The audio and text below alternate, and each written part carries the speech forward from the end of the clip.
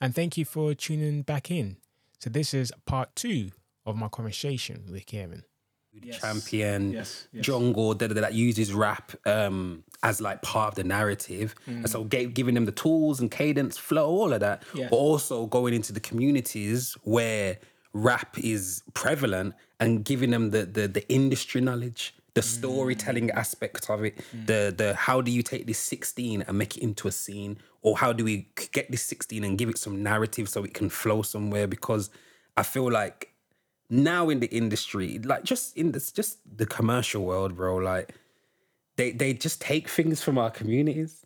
Yeah. Just take them and say this is the new thing and even though, for example, let me use a different example. Kim Kardashian, when she got cane rolls in her hair, they're like, oh my gosh, this new edgy haircut.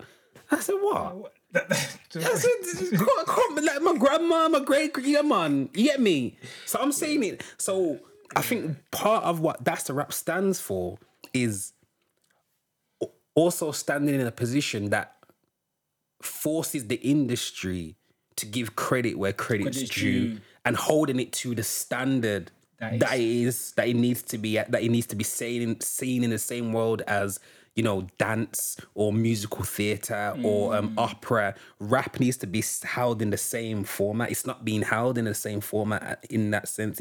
It's a novelty. It's like, oh, you can rap, go on then. Yeah. Not knowing the skill and that has to go, the craftsmanship that goes into be able to tell a story in 16 bars.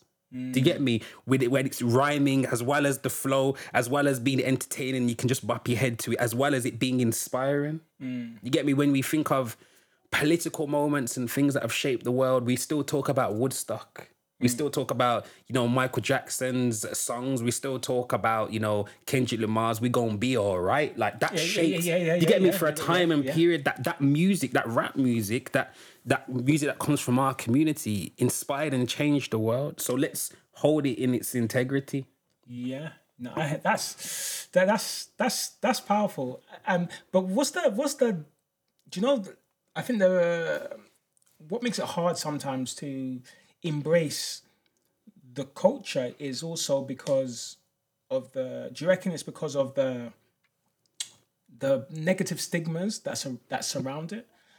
Or the type of content that is usually perpetuated through those avenues that make it hard for people to say, oh, well, how do we take people seriously that speak about this? Which I think is obviously one-sided. Yeah. But what's your response to that sort of perspective? Because education and understanding is very important. 1,000%. I think you're right. But I think what is being missed is in the world, there's always going to be what people consider the negative thing of it. Yeah. So, you know, you can look at a Picasso and be like, yo, this is beautiful.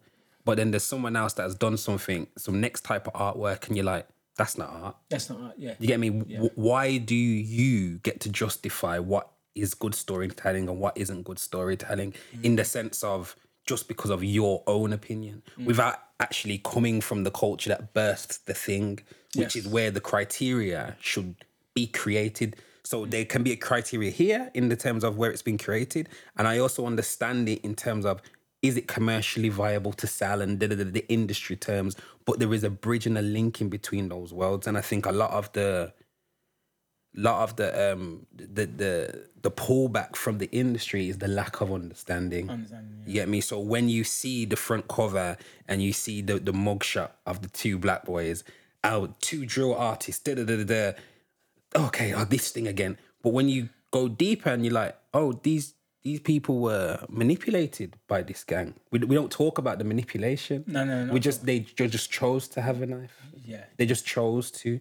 So the aspects, so the fact that his best friend was killed 2 weeks beforehand plays no part in this. The poverty that he's been lived in and the racism and the experiences that he's had with the police plays no part into the reasons why this is the storytelling.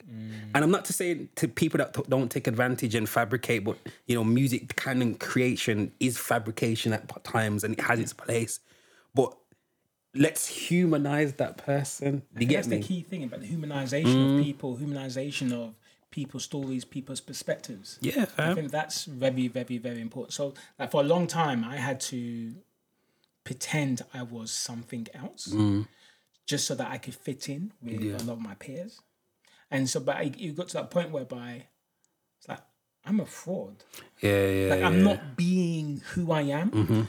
And it wasn't until I embraced all of me, the good, the bad, the ugly, my culture, my identity, my food, everything about me in its totality, did life align itself, right? Did I start walking in integrity? And I think through that integrity, there was conviction in everything that I was doing. But before that, it was just, there's this battle. Right? It was just striving, it's like, oh, I want to be that. No, I am that. Yeah. But because I didn't have that conviction, there was a separation. Yeah. So how do you deal with being authentically yourself? Yeah. In all situations? Because that's I sometimes like, oh, do they want to see that? They're gonna see that. Yeah. Like I should dress in a certain way because it makes people feel more comfortable, or maybe it doesn't make people feel comfortable, or it may make people feel that, oh, I am this sort of person, even though the fact is I'm not that sort of person. So I dress or talk in a certain way that helps aligns people's or changes people's perspective of what they think of me. And so now I'm comfortable in what I do and I'm respected by what I do, bringing now that culture authenticity, that kind of authenticness is kind of now received but not feared. Yeah, it's a journey. It's a journey. It's a real journey. I think there's been a lot of questions that I've had to ask myself and find answers for, but I think I found solace and comfort in saying I don't know. Because I don't know is an answer. It's a solid answer. It's a solid Sometimes answer. the best answer. It's the best answer. And so, for example, in things what you were saying in terms of, for example, if you're going somewhere and you want to dress a type of way that isn't normal to you, I don't know why I want to do this. Yeah. But I want to do it. Yeah. So I just need to investigate the reasons why. Because a reason to say, I'm going to dress like this so these people feel more comfortable is a reason. It's a justifiable reason. Well, yeah. Whether you agree with that, it's different. It's different, but it's a justifiable reason. And I think not as long as you can justify it to yourself, because then we get into sticky waters. But I think allowing yourself to go through that moment and then sitting down and really questioning, like, why do I feel like I have to dress to make them comfortable, because they're not dressing to make me comfortable. So where has that come from? And I think I started to question a lot of those things. I started to ask all of those questions about myself. And some of them I found answers to and some of them I didn't. So the more answers that I found within myself is the more comfortable I was able to be. I was more aware of my surroundings. I was more aware of what I was doing. So even small things like, so I'd never call myself a rapper last year. Okay. At this time last year, I would never have called myself a rapper. Okay. Do you get me? But that's, I realized I didn't call myself a rapper because I come from a heavy music family. In the sense of my mum sings, my brother sings, my cousins sing, my other cousins my cousins are just on the West End. Yeah. Do you get me? So I've come from that half side of my family. That's just what it is. They're just super creative. You get me? So the level that I felt like I had to be at to be considered a rapper. Yeah. I get that. I hadn't placed myself there, even though my brother from years ago would have told anybody I'm the best. You get me? I'm the best when it comes to it. But I didn't believe it. Even though I knew that I was sick and I was cold at it. Yeah. I'd never found the confidence to say, yo, I'm a rapper. I'm a rapper. Yeah. Because I felt a level of embarrassment and a level of shame because, in my opinion, I had to justify it with, oh, I'm a rapper because I've got this album and I've sold that many songs and I've got a music video. I wanted all of that away from without it just being the creativity and having that confidence. So finding that in that shape allowed a new level of confidence. I'm saying, so why was I lacking? Oh, because you were comparing yourself. That's the... You get me? Why are you comparing yourself? Why do you feel like you have to be in competition with everybody else? Okay, so when we go a bit deeper, because there was a standard that you wanted to reach. Why? Because I wanted to impress this person. Okay. So that's the root. Yeah. That's the root. Do you get me? Yeah. I wanted to be seen to validify what this other person has done for me. So the fact that I knew, like, for example, like my mom, my auntie, my big cousins, they put so much on the line for me. So I wanted to make sure that I was at a standard that they appreciated. Yes. Even though they're telling me that they appreciate it. Yeah. But I'm saying no, because I know your thing is this, and I need to be number one at that. So you know that I appreciate everything that you've done for me. No, I hear that. Do you get me? Yeah. Yo, we're going somewhere, yeah. We're going somewhere, yeah. So we're going somewhere, yeah. So where does your faith play in all this? Like, because like especially when we talk about faith, it's quite a delicate subject, especially now we live in a world whereby a lot of people are so much more liberal, a lot more, let's say, open. Yeah. You know, people believe in duality. Yeah. So they may believe in that, but they don't practice that. But then they embrace other aspects of maybe other religions, like Buddhism. Which it's not necessarily the worship of a deity, but at the same time, it has practices that it's about taking control, about not being what you want to be tomorrow, but actually being present today. And those sort of ideologies have been powerful. And I know I've taken a lot of wisdom from those sort of perspectives. So like where do you sit on that, and where does faith kind of like, what does it mean to you? It's important. It's important. Sometimes I think like about people that don't believe in anything outside of themselves. I say, what are you doing it for? For themselves. But sometimes yourself, which is fine, but the question I have is, sometimes yourself can't be bothered to do anything. Sometimes yourself gets it wrong. Yeah. Do you get me? So it's always questioned me. I've always questioned it when people are like, and I get it. I get it in its holistic state. But when they say, I just need to look within myself to find out what to do it right. And I'd be like, if yourself knew what to do, wouldn't yourself have done it? Do you know what I mean? Like, bro, it's baffled me for years. And I get it in terms of, the inner self and listening. I get that. I do understand that. But you have to then realize that yourself is in a position of error.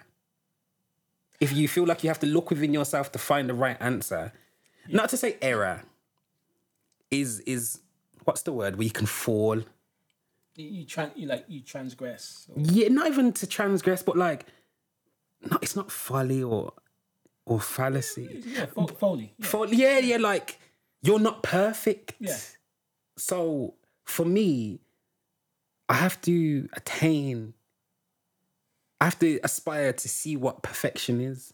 Because perfection can't just be within myself. It lives in myself, but in terms of the unlocking it, if I was already at that perfect place, I wouldn't need to sit down and look in myself to unlock it, to know that I'm perfect. Okay, see, it's the questioning that I've questioned. I understand it, but it just confuses me. Okay, but then the follow-up to that, or the counter, let's say, I'm playing devil's advocate now, would be, well, if you had all the answers, why is there so much pain? In myself? Or around you? Because, like, let's say, for example, your life is a reflection of your choices and your decisions, right? And this being lives in you, yeah? That can do all things, that empowers you, right? Why is it that you still do certain things that don't really correlate to productivity, or doesn't correlate to progress, or, like why is there so much pain around you, for example? So you can look at it in both ways in terms of, okay, cool. okay, there's nothing within. You know, if one person can say, if I don't have faith, cool. Yeah. But then if there's nothing within and you need something outside of you to kind of look into yourself because that person or that entity lives within you, then surely you should have all the answers. Yes, if you look at it from that aspect, but I feel like what is lacked in that is that you're just one person in the world. Do you get me? In the sense of, so if it was just you, all your answers would be perfect to you. But we interlocked with families, communities, friends, experiences that play a part. Do you get me? So I didn't even give myself my name. I didn't choose in the sense, I didn't choose my parents. I didn't choose my school. I didn't choose the area that I lived in. All of those, so the perfect thing that was there in the stomach, in the womb, in the belly, like it's now, not saying it's been tainted, but it's been affected by certain experiences that no longer belong, that have been my choice. Yeah. So the way in which that I see is, okay, how do I become the most comfortable within myself, as well as understanding that the world around me may feel just as uncomfortable as I do, or may see the world in just as much error that I do. And how do I give the love that I actually want? I think that's the key thing, that love. Yeah. Like, so how do you deal with duality? Like, you believe one thing, but your feet are walking somewhere else. 1000%. 1000%. Like, and that's a daily. I ain't gonna lie. Sometimes, like, I want to love my wife. I want to be this person. I've got this idea of what our union needs to represent. But sometimes it's like, Lord, have mercy. Yeah. Like certain things, certain activities, like I really like doing. I'm not gonna tell you what those activities, but I really like doing. But it's like, nah, I can't do it no more. Yeah. I'm just, because what I'm gonna do, that's gonna affect that idea of maintaining that union. Yeah. So now I've got this, like I was speaking to my wife the other day, because we have this like talk and chill. Okay, so nice. We do it on a regular basis. And so now, like, I've got this analogy in terms of I've put this ugly scaffolding around our beautiful mansion. So nobody can see that mansion. So from the outside, me and my relationship and my marriage and my friendship with my wife looks ugly. Yeah. From the outside. But inside. But only those that can see, that know the path, right? Can kind of go beyond the scaffolding and see, whoa, this is a major thing here, right? But I've had to put this scaffolding because that scaffolding is what's going to protect and safeguard anything kind of damaging, this mansion. Yeah. So it's like, how do you? But there's always this whole battle between. Yeah. Sometimes I just want to Grand Theft Auto it.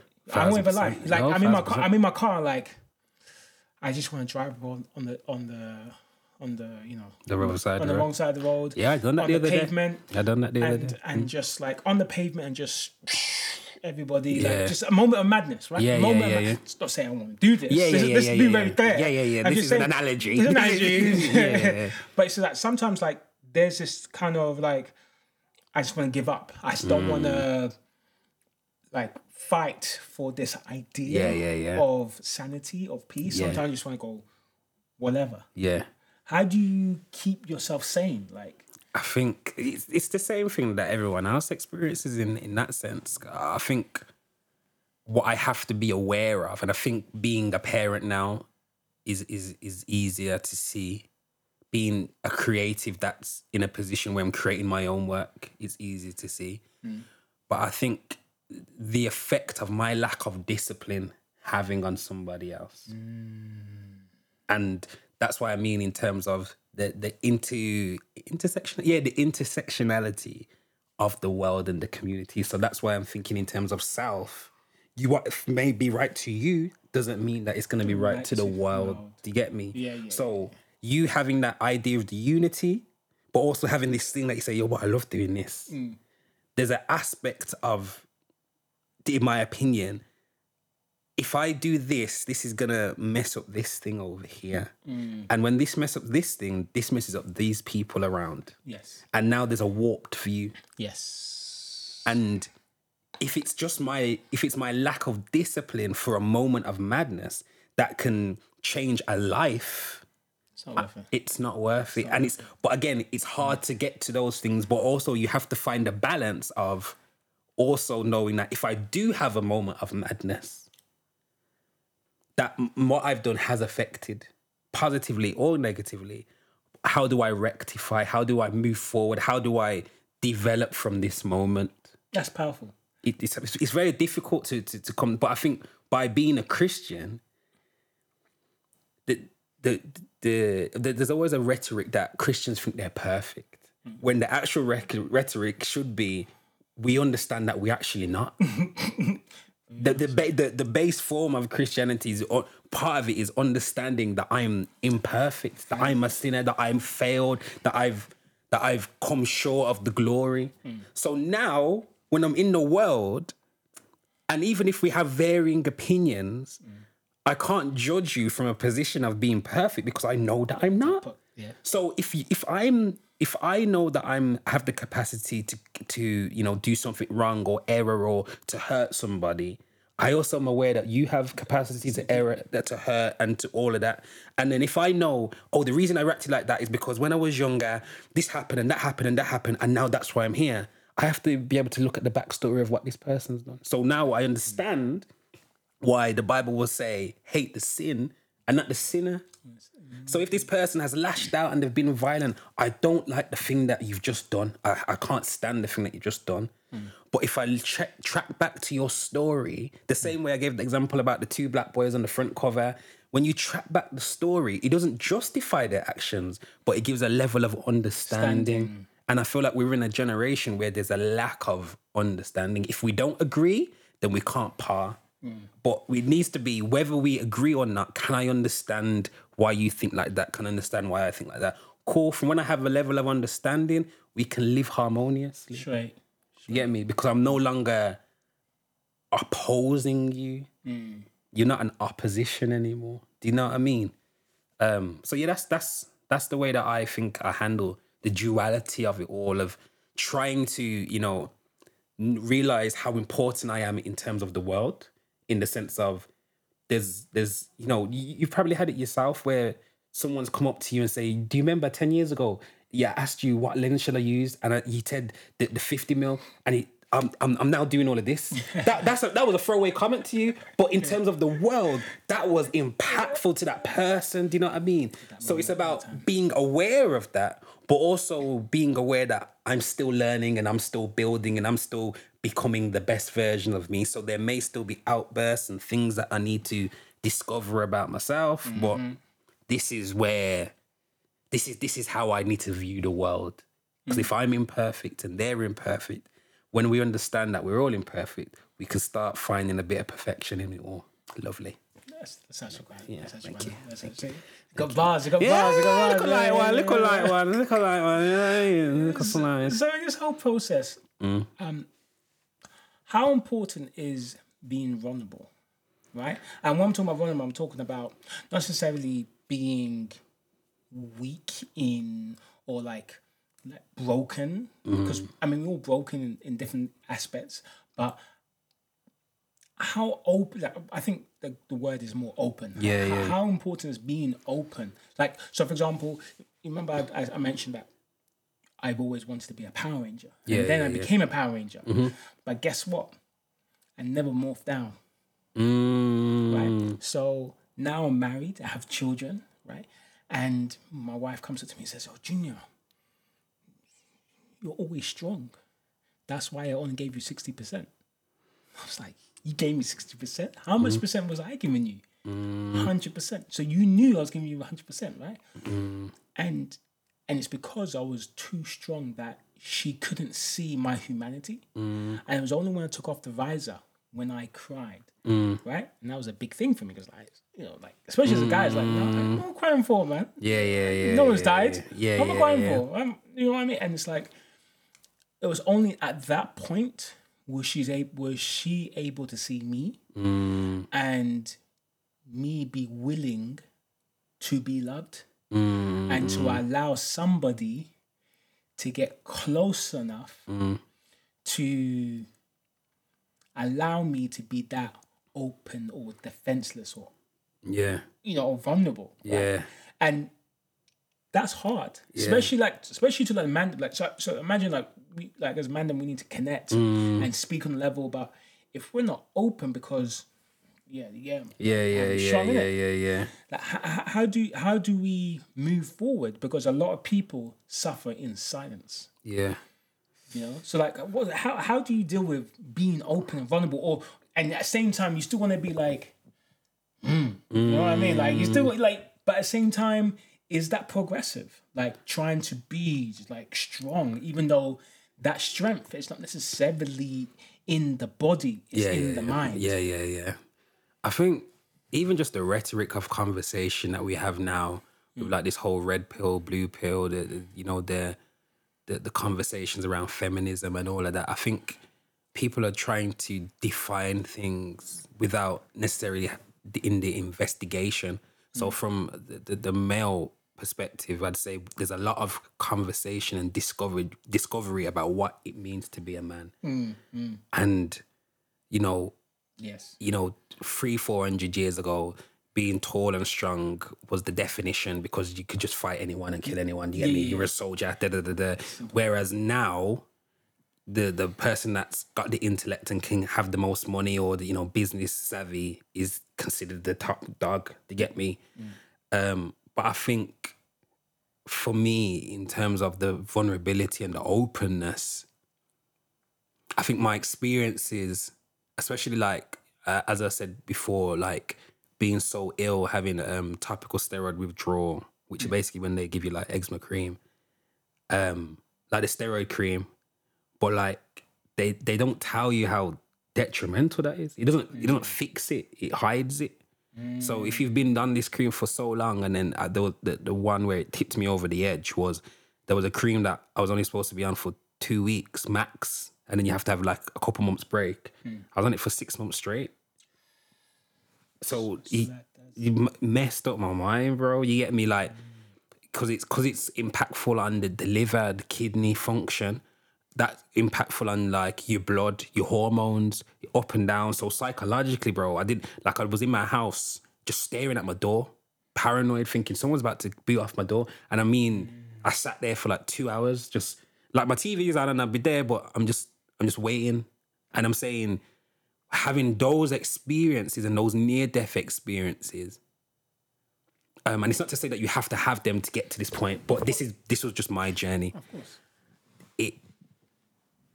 Once you've seen that side of life and the side where it's close to end, now when I turn back, you judging me for crying doesn't mean anything to me anymore. You get me? You put it in perspective. Yeah, I put it into perspective. It doesn't mean anything anymore. I need you. I'm not going to shy away from how I feel about something. And that doesn't mean that I can just blurt it out and, be vindictive and horrible towards you. It's not about that. It's still about being able to, being palatable for the other person. But why can't I tell you that what you said hurt me or made me feel upset? And I feel like in the world of discovery that we have for, what it means to be a man or a woman or whatever it is, I think as well as that conversation, there needs to be the conversation about understanding what it is from the other perspective. So the easiest the easiest example to use, for example, is, there's a lot of conversation about men don't show their feelings and blah, blah, blah, blah, blah. Yeah. And then there's also a lot of conversation that says, but when I do, you tell me to man up. When I do, you just brush it off and say, it's not that deep or get over it. Tougher skin. Do you get me? So so now that I'm discovering this feeling and hearing it, you need to also be able to discover how do I support this new thing that we as a world have all been asking for. Because you want, the questions are different and the answers are different, but the responses to the answers are exactly the same. same. Don't cry. Why are you crying for? Get over it. Come on, man.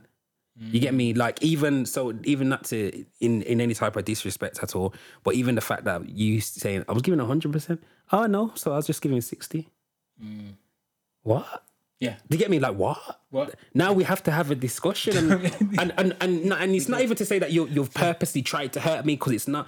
But why do you feel like you only have to give 60 because you think I'm so strong? Because there's also the conversations on the other side of, for black women, for example, like, you're always strong, so I'm just gonna let you deal with the situation without the humanity understanding of, yo, are you sure you can hold this weight? I know you can, but do you want to?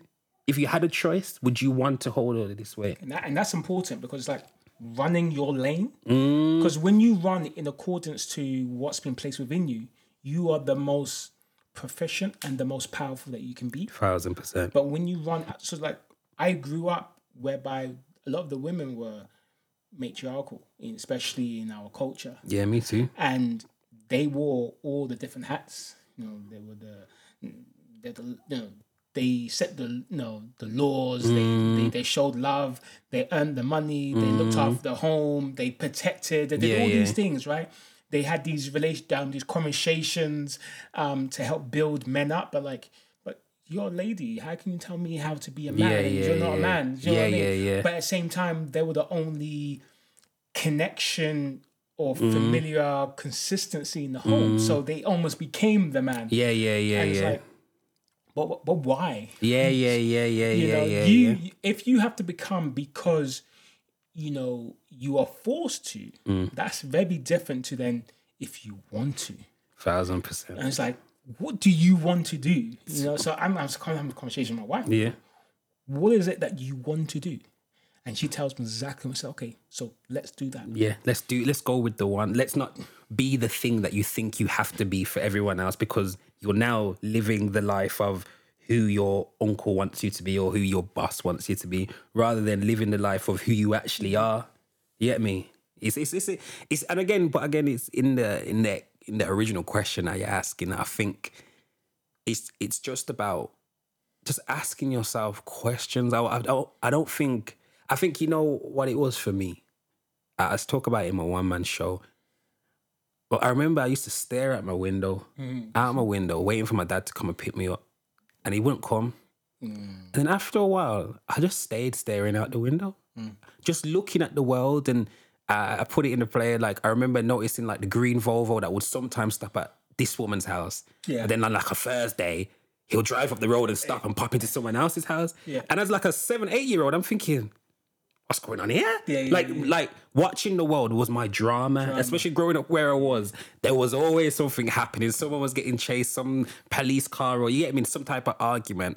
And I think being able to watch the world allowed me to ask questions. So when you're talking about programs, there used to be a program called How. Remember How To? Oh, and they used to be like, how does the rain come down from the sky? Yeah. You get me? And I used to love that program because it just asked questions. And I think I don't just ask questions about the world anymore. I ask questions about myself.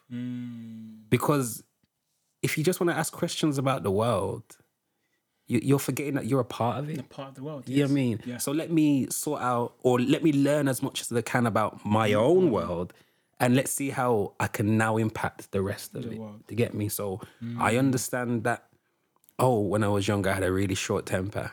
Not even a really short temper, but like a real fueled and deep temper. Like ready. Yeah, like I'm ready. Well, like just let me know. Just let me know. And it's deep rooted, like in the sense of it can last for days. It can last for days, bro. And I'm still getting on with normal life, but at any drop of a hat, it's there. Vex. And I'm thinking, yo, why is it like that? Why? And I'm having to question. And then there was going through therapy, which really helped me. Ooh. Yeah, had to, bro, had to. When did you go therapy? So I went therapy. So I was ill in like, I want to say like 2018, 2019. 2018, got better 2019, lockdown and all that. Then I got ill again. I got ill again.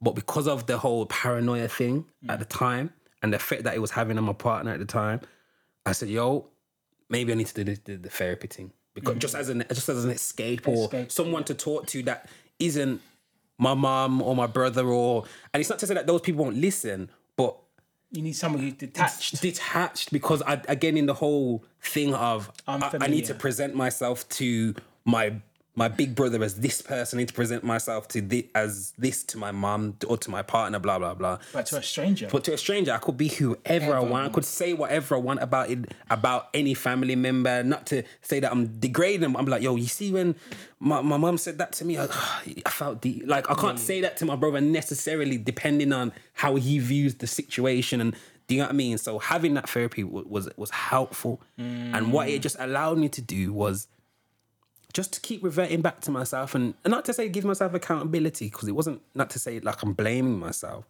but it's understanding why I made some of the choices that I made. So I think the biggest one was about, as I said, I always loved authority. You get me? I loved structure. My granddad made it structure. You get me? Like my granddad was like a mafia man in the sense of like, you get to the house, all the grandkids are there, and then my granddad's in his bedroom. Kiss the ring. One by one, oldest to youngest. You say, Reese. Then my brother has to go in the room. Then they're in there for 10, 15 minutes. And then you come out and then, Granddad wants to talk to you. Oh, okay. And you go in, you have your 10, 15 minutes. I don't know you don't ask what any of the conversations were. You know what your conversation was. Yeah, so I've lived in that. I've lived in that ranking. Your big cousin told you to go. Go. Because these people are looking at, so I've always lived in that ranking and authority and hierarchy and all of that.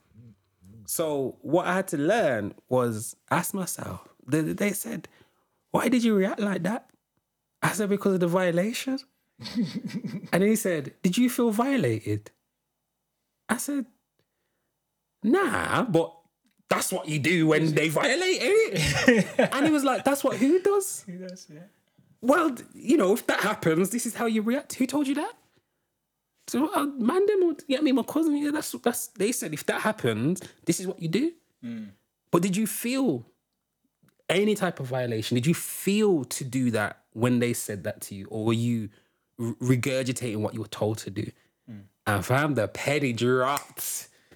I'm like, I've never had a childhood of the tears of oh my God, I've never made no decisions for myself, blah, blah, blah. But then I was like, yo, and it's not to take away from the things that they've taught me, because they taught me those things for the environment that I was in to survive. Thankful.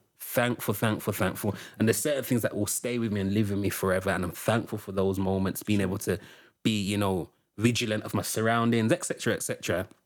But there's also things now where I'm saying, yo, this reaction isn't even mine. The way that I'm responding to you, this is how my brethren responds. This isn't me. So what is my reaction to this? And that bit of therapy unlocked so much for me that when people were talking to me and asking me questions, I'm now hearing them so differently. So do you know what I'm saying? Yeah, when you ask me, are you a rapper? Yeah. Yeah.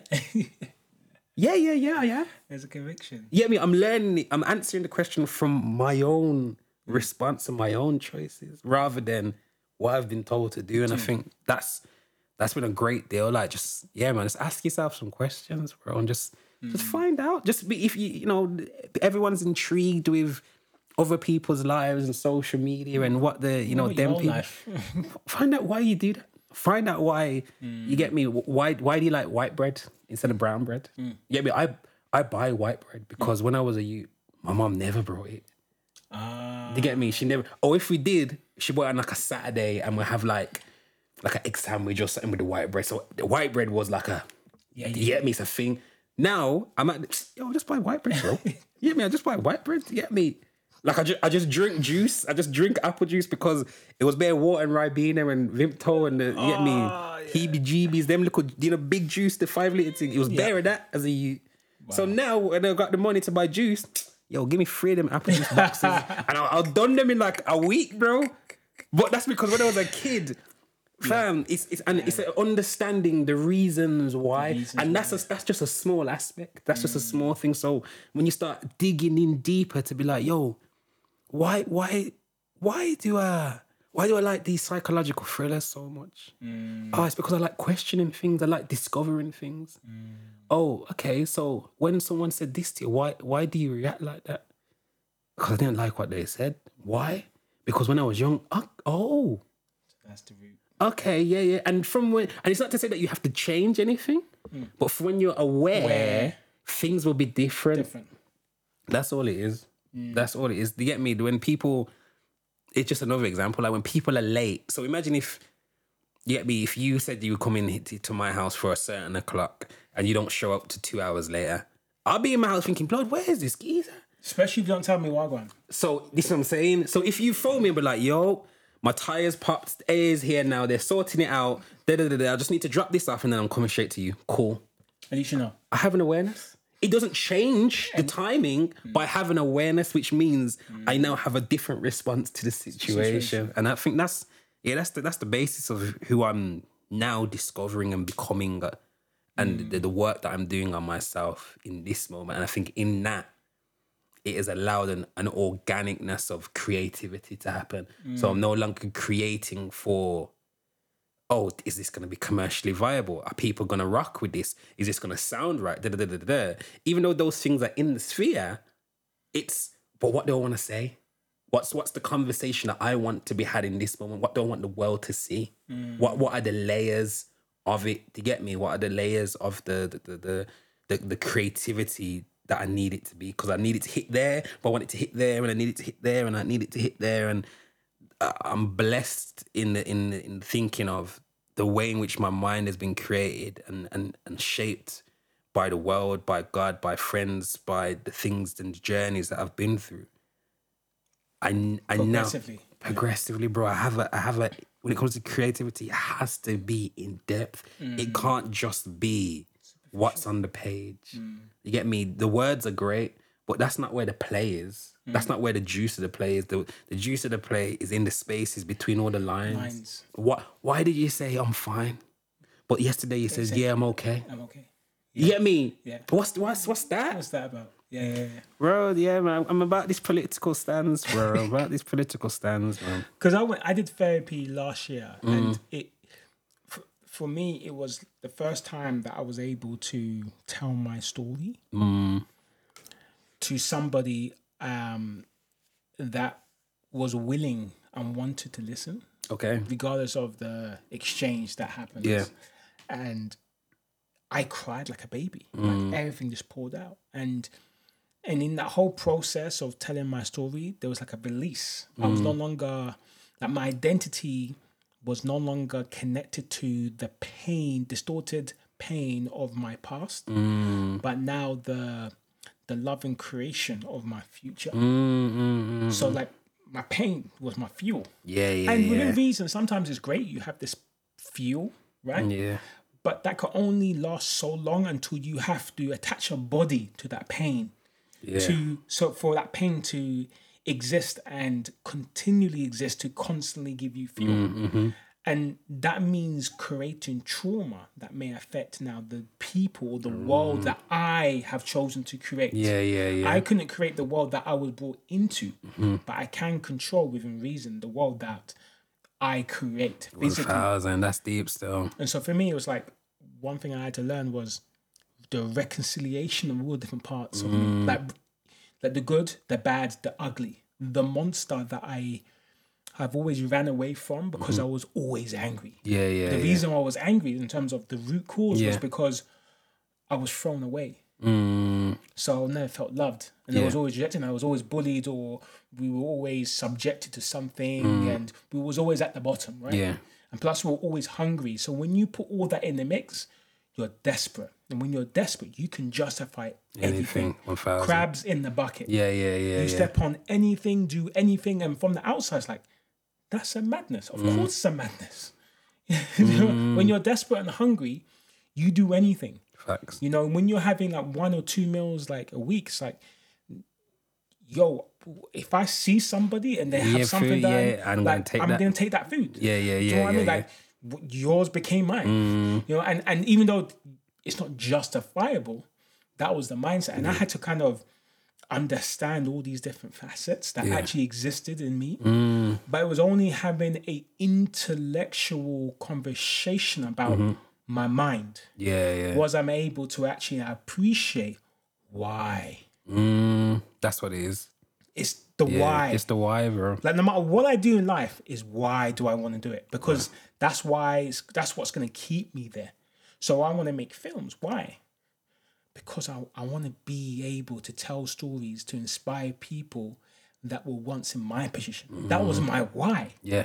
So now when I'm going through my madness and I'm going through my difficulties and there's all the strikes that are happening in the industry or all this and all this, is like, I'm remaining steadfast. Why? Yeah. Because my why inspired me. My why got me to this point. And my why will get me through this point. Yeah, man. It's true. The adversities become not non-existent, not like untouchable to you. So because I know my why, I can always attach myself to that. And I can't let go of my why because it's my why. So when you're saying there's strikes, when you're saying there's no funding, okay, cool. That's cool for you. But I'm doing this for this reason. This hasn't changed. I haven't healed this in the world. Not every story has ever been told, and now everyone's inspired. So I've still got work to do. And that's where, as again, the focus, the discipline comes into that play there. That's where that comes into play, because you have to stand on your why. You have to stand on your why, because there's going to be opportunities that come that are going to pull you away from your why a little bit. And it's about finding that way back. The way back, the balance between, this is a great opportunity to pay for my family and my family would be nice, but it's away from who I am as a person. And you have to challenge and question, is this what I want to do? Is this who I want to be in the world? To be seen, or do I want to remain here? And just finding those balances, man. But it's good. It's so what's the relationship between you and your children now? Yeah. Like that's like how's that different to the relationship between you and your parents, or the relationship they had with you to now what you have with them? Yeah.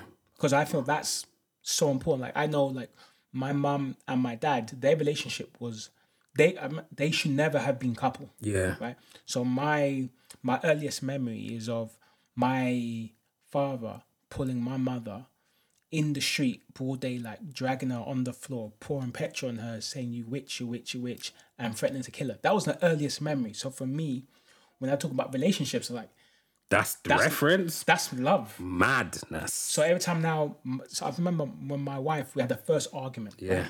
Right? We were engaged. Yeah. And I was driving to get we were going to a pastor to get like therapy, like, just marriage counseling. Marriage counseling, right? Yeah. And she went crazy. She went flip. I didn't even know why. Right? She went flip mode. And then that's time in my life I've learned how to become calmer. So I turned around. I'm still driving, right? I said, look, if I respond to you in the same manner that you've just responded to me, I can justify killing you because of what? What have I done that justifies that you reaction. Speaking to me in that way? You're not a girl, like some girl, like whatever. Yeah, right? yeah. You're my queen. You're the one that I'm gonna spend my life with. We're gonna have children with, right? So for me, I'm gonna be with you for thick and thin. What I'm gonna go to prison because what? I've almost killed you because of what? Because of nothing. It's the game. I hear it. So what are we talking about? I hear it. How you speak to your king, same way you're my queen. Yeah. I don't speak to you anyway. How you speak to me anyway? Yeah. Because of disrespect.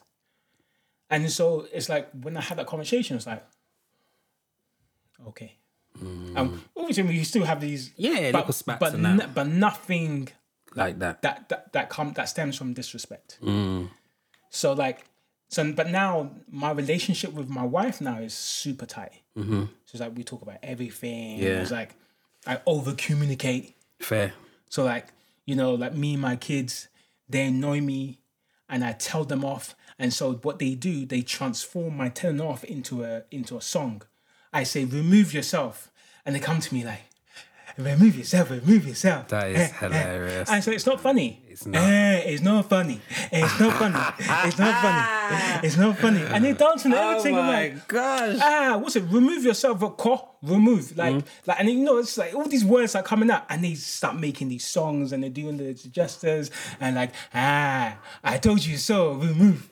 I told you so, remove. And it's like, but I even though I get annoyed about it, I love that because I never had that. Yeah, that relationship. And it means that now I'm more relatable to them. And it means that I've detached myself from what's going on in my life. Yeah. And actually now I'm connecting to what they want to do. Yeah. What's important now. Yeah. So how's that translate to you? It feels different because I'm not with my first daughter's mum anymore.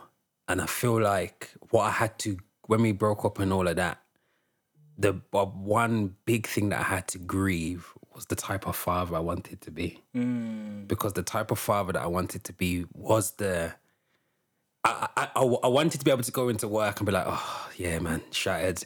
Baby was up all night last night and I wanted to do that. Oh, yeah, lads can't make it, you know. She's teething, so yeah. I wanted to be that type of dad. You get me? I wanted to have that opportunity, and what I had to grieve and learn from was like, yo, I'm just being the same dad that my dad was, in the sense of every weekend or every other weekend you spend a couple of days together and you go about your business. And I had a conversation with my sister, and she was like, it's different because of who you are. So just because you can't be the dad that you want to be, that doesn't mean that you can't be the dad that she actually needs. And then when I started looking at that, I said, yo, and that goes along with another quote that I was told by an actor called Nia. And she read a book and she said, make sure you parent the child that you have and not the child that you want. And I discovered my dad parented me how he wanted to be parented. Get me? Not the way that I needed it. So now I'm very trying to be as aware of what my daughter needs, as well as still being the dad. You know, my daughter's young. She's a baby. She's free. You get me? So she wants to stay up late. No, you can't. You get me? Yeah. But there's a balance. So even, you know, small conversations that we'll have, she'll be like, I want to wear the dress. Baby, it's cold. But if I wear the dress, I can have a jacket on top under my coat. I get what you're saying, but we can't. And we have conversation. You get me? And also, what I've also... Yeah, bro, it goes on for ages. I'm telling you, yeah. But what I've also learned in that is to be open emotionally. Because I've always shied away from showing my feelings in the sense of like, I can say, yeah, I love you, bro, man. Yeah, I love you, man. Yeah, come over. But sometimes it's like a burst of energy. It's really weird, bro. Like, I would just say to my daughter, look at me. And I just want to look at her because I love her so much. But I'm trying to, as you say, show that level of transparency. Yeah, try to show that level of transparency where I would say to my daughter, can I have a hug, please? And sometimes she'll be like, oh, okay. And then the other day, she's like, what did she say? She's like, I'm just going to put this away, okay? I'm going to put this away and then I'm going to come and give you a hug, okay? Daddy's like, okay. I'm saying, yeah. And I'm saying, yo, I never got to have that relationship with my dad. You get me? I had a conversation maybe, again, not even a couple of months ago, where I heard my dad say, yeah, I'm very proud of you, you know, Kieren. And I was stumped on the phone. Because I've never heard you say it. You get me? I've never heard... Yeah, I've just never heard you say it. Never heard you say it. I don't know what you think of me. I genuinely don't know what what he thinks of me. So to hear that, I'll be like, rah, this is mad. So I think my aim with my daughter that's on the way, is I want you to know what I think of you. You get me? Whether it's a good opinion, a bad opinion, let's have the opinion out and we can have a conversation and we can divulge into why I may not like some of the decisions that you made or why not. But I don't want you to ever not know what I think of you. So I think I link that back to Christianity in the sense of there's a base and an anchor. It doesn't matter if my daughter doesn't think that she's beautiful, that she's intelligent. My dad does. You get me? My dad does. You get me? It doesn't matter if I think that I'm beautifully and wonderfully made. God believes that I am. And he's the one that's made me. I'm the one that's made my daughter. So you can listen to all the opinions of the world, darling. You can listen to your own opinion. But this is what your dad thinks about you. And I think me as a parent now, it's that transparency. I need you to know. I've never thought about this. This is the first time I'm saying it. So that's why I'm kind of going through it again and again. Yeah. But yeah, I need you to know what I think about you. So you can attach that to yourself. Because I love it. Even now when my partner's like, yeah, I'm just going to phone my dad to do that.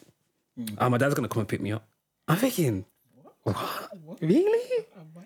Like, get me, like, your dad's going to do it. And it's not to say that it's not a good thing, but it's just interesting, bro. It's really, really interesting because I look at that relationship and I say, yo, I hope my daughter's just, even though I'm going to be annoyed, like when she's 21 or whatever, she's gone out for an evening and there's no taxi, that my phone's batting at 3:30 in the morning. Dad, can you come pick me up?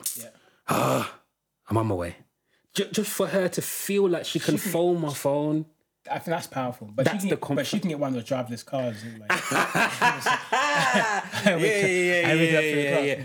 I'll be like, you don't want to phone one of your cousins? No. But just for her to feel like she can have that relationship, because my mum has the positives of my mum is she's always said, you can come and tell me anything. Come and tell me anything. And she's like, I can't protect you. I can't understand if you don't tell me. Whether we use that all the time or whether I used that all the time, I don't know if it was me growing up and trying to become a man and Yeah. But that forum was always there. Which is important. Always important. And even when madnesses are happening, when mum's finding stuff in my room and things like that, she would always be like, what's going on? It wasn't punishment straight away. The punishment came. The punishment came. But again, what I've realized growing up now, and even now in this moment, a lot of my punishments was how I conducted myself in moments rather than the moment itself.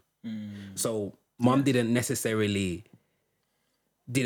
shout at me or get annoyed or punish me because, for example, of the guy at the road, like he chased me, but it's because we done something to him first. We was kids, innit? It's like mum's not punishing me for that reason.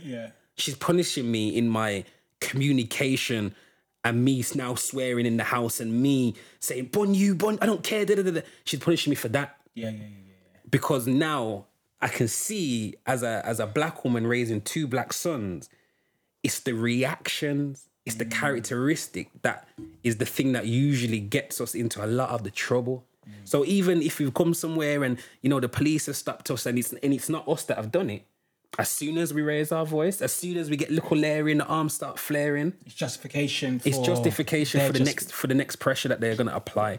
Now I realize my mum it was about my attitude. It was the way in which I respond in terms of communication. It was the rudeness. It was those what I felt was the intangible things of the actual moment. So you're not actually shouting at me for getting into a fight.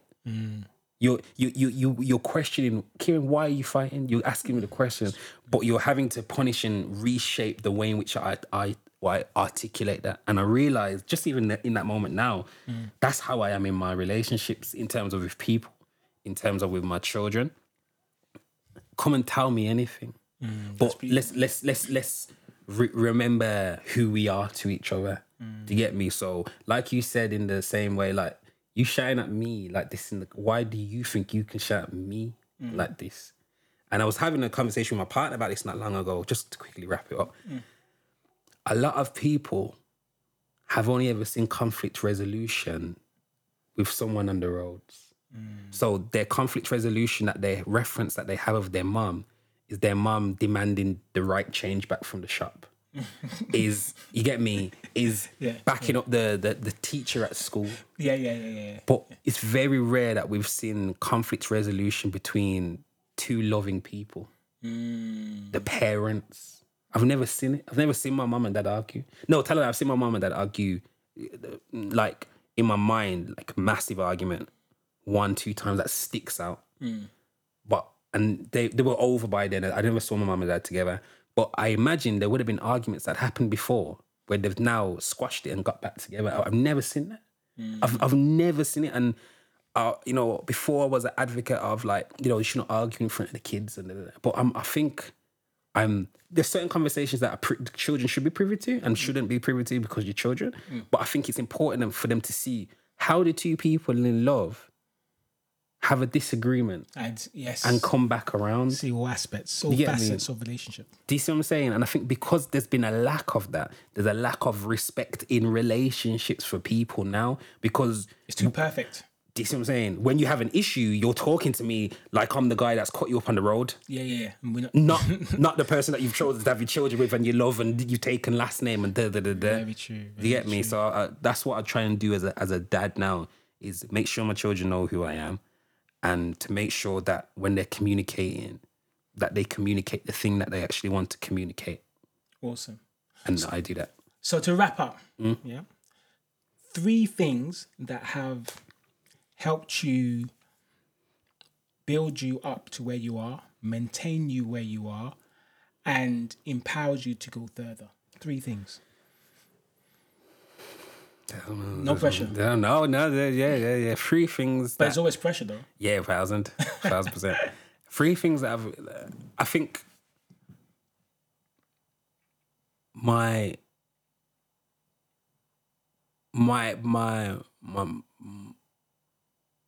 educational experiences, not necessarily the things that were happening, but the wideness of the time. So from being in nursery to after university shaped me.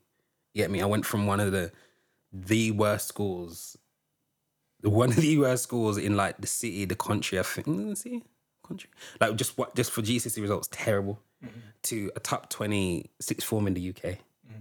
So just that leap to that leap, I've seen so much. The conversations are different, the ideologies are different. And I think the foundation of the way that I've been raised and the level of resilience that is necessary, I'd say not the education system, but my time through education, including the life experiences that I had outside. So that age range, I'd say that's one, the way I was raised in those moments. I'd say my faith in God, 1,000%. And not just like, oh yeah, go to church, God's great. But but the relationship that I had and have with him, the level of understanding that he allowed me to be privy to in terms of scripturally, to get me. I remember being in church and I was like, yeah, God said da da da. And they were like, yeah, how did you hear him? I said I could hear him. He's speaking. And like people were baffled. And they were like, you hear like an audible voice? I said, yeah, but like I can differentiate between what's my voice and what's God's voice. And like they were baffled, bro. And they were like, you know, that's not normal. And I'm like, but hey, you're a Christian, like you're a Christian. And he was like, yeah, but I feel like God puts things in my way, and then that's, you know, I'll flick over a page and and then the thing that I'm reading is the answer. And I'm like, so yeah, okay, I get that sometimes, but I get like, I'm gonna pray now. God, what does this scripture mean? Okay, I had that. You get me? So I'm thankful for that type of relationship, because reading the Bible, you understand, not everyone had that. Not everyone had that. So I'm very thankful for that. And I think the next thing that keeps me motivated, grounded, all of those things is just my family. My family, my missus, my children, my mom, my parents, my whole family, my nieces and my nephews, brothers and sisters. I got a whole heap of hundreds of thousands of cousins, bro. Oh, serious? No, yeah. My nan had 42 brothers and sisters. Yeah. You get me? So there's this bag of cousins, and I remember how impactful my big cousins were. Small moments, you know, small moments that they will never remember. And I just need to, I want to be that for the next gen. Even if it's in a small moment, even it's come, let's talk, nephew. Let's have it. What's going on? What's that girl saying you're talking to? Okay, be careful. You get me? Yeah. That's a small moment in my world, but to him, It's a big thing. this is an everlasting bonding relationship. I've got certain cousins that I just love. And it's not to say I don't love all my cousins, but I love you because when I was 12, you took the time to come, man, let's go chip shop quickly. Sure. Just follow me to the chip shop. You already going? Just follow me to jump in the car. And then you might see one gal when you drive. Oh, just with my little cousin. And that stays with me. And now I'm not at your beck and call, but the relationship that we have, you get me? So how much more so now that I'm in the creative industry and my nieces and nephews and my daughters, they are creative, bro. Like my nephew's going to be in Bridgerton. Oh. Yeah. Like, he's better than, like, he came up to me, he's like, we both going to be on Netflix, uncle. And the reason why he wanted to be an actor was because of me. To get me. And he's only, I was 8. Wow. And you get me, like, that's because he saw man doing it. And he's like, I want to do what Uncle Kieren does. That's beautiful. And if that's where that is, how much inspiration can I have to shape the world? If that's one of my nephews, and then I got all my nieces and nephews and my own children and cousins that are all being impacted by what I do. And if I'm coming from the right source in terms of the rooting of the reasoning why I want to do it, that thing can filter and filter and filter out until, you get me, there's films and TV channels and things that are just cemented in the culture of, like, just life that I've been a part of. You get me? That I've inspired. And it's not to say that I want the accolade for it, not at all. But you were part of that. I was a part of the journey. You get me? I was a part of the journey, and I'm happy to watch my nephew take the baton and run and go. Fam, are you mean your first thing's Bridgerton, bro? I've been trying to do this acting thing for years, and you won 2 little moves, but I realised it was the journeys of my cousins that allowed me to start my journey, which allowed him to take this bit to the next level. So it's all part and parcel, bro. So I need to make sure that I do that bit. So yeah, the way that I was raised, God and my family, those are the driving forces for me. Boom. Love, my brother. It's been a beautiful conversation, yeah, bro. Man could have went for 8 hours. Still, man could have went for hours. Still, but I don't get in trouble though. My little one's gonna tell me off. Daddy, why are you late again? Yeah. The conversation we was talking about. Yeah, but next love, time, thank you so much. 1000%, man. like having these real conversations, open conversations. Just, I think for me personally, just allows me to kind of like say, I'm not alone. 1000%. 1000%, bro. But yeah, bro, keep on doing what you're doing, man. It is beautiful for to see you, do your thing, and like even, you were acting in, one of our little short film that I did the other day, and it's just to see you turn these words that were on this piece of paper, and bring it to life. It's like, oh, jeez. Yeah, man. Jeez. Yeah, and whenever you need me, man. Whenever you need me, I'm there, man. Love. Definitely. Thank you. Love, my brother. Cheers. And thank you for listening to part 2 of my conversation with Kieren. I hope you've enjoyed what has been discussed and it's been a blessing unto you. Stay tuned. Thank you.